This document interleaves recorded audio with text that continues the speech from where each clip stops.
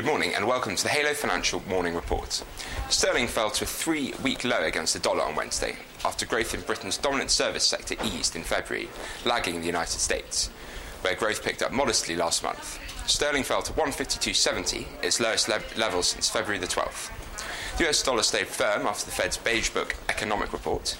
The Fed noted that economic activities expanded across most sectors and districts, manufacturing activity and consumer spending generally increased, and the employment market was stable. On the back of this news, the markets inevitably responded. Euro-US dollar's break of 110.96 confirmed a downtrend resumption, and sterling USD's break of 153.15 supported also indicates near-term reversal, and there's a feeling that 149.50 will be tested again.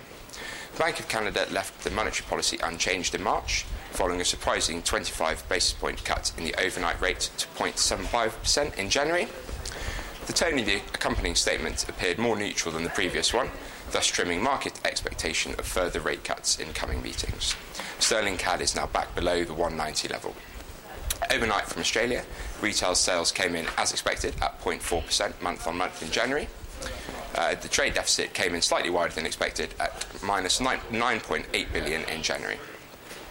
Looking ahead for today, the ECB is expected to unveil the details of their debt purchase programme of 60 billion euros per month. As importantly, the central bank will release updated growth inflation forecasts, including the first estimates for 2017. Markets are keen to look at the figures for a clue of the duration of quantitative easing. The Bank of England is expected to keep policies unchanged and would likely be a non-event.